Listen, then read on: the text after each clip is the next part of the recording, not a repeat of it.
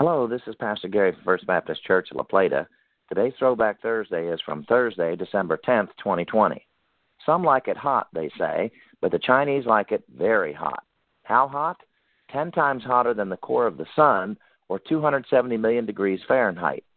A nuclear reactor, affectionately called the artificial sun, has been powered up in China to provide electricity and scientific collaboration.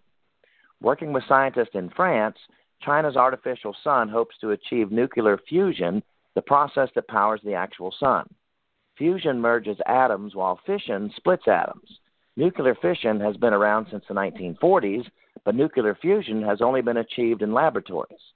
If nuclear fission is successfully harnessed, it will provide a nearly limitless supply of power. It is amazing that scientists are working so hard and so long on accomplishing something that God just spoke into existence, the sun and other stars. On another angle, the Bible clearly teaches that hell is a place of fire, but I wonder what powers the fires of hell. Perhaps the same process that powers the stars. While some may like it hot, no one will like the hot of hell. Ensure that by grace through faith in Christ, you will spend eternity in heaven, not hell. One place is hot, the other is not.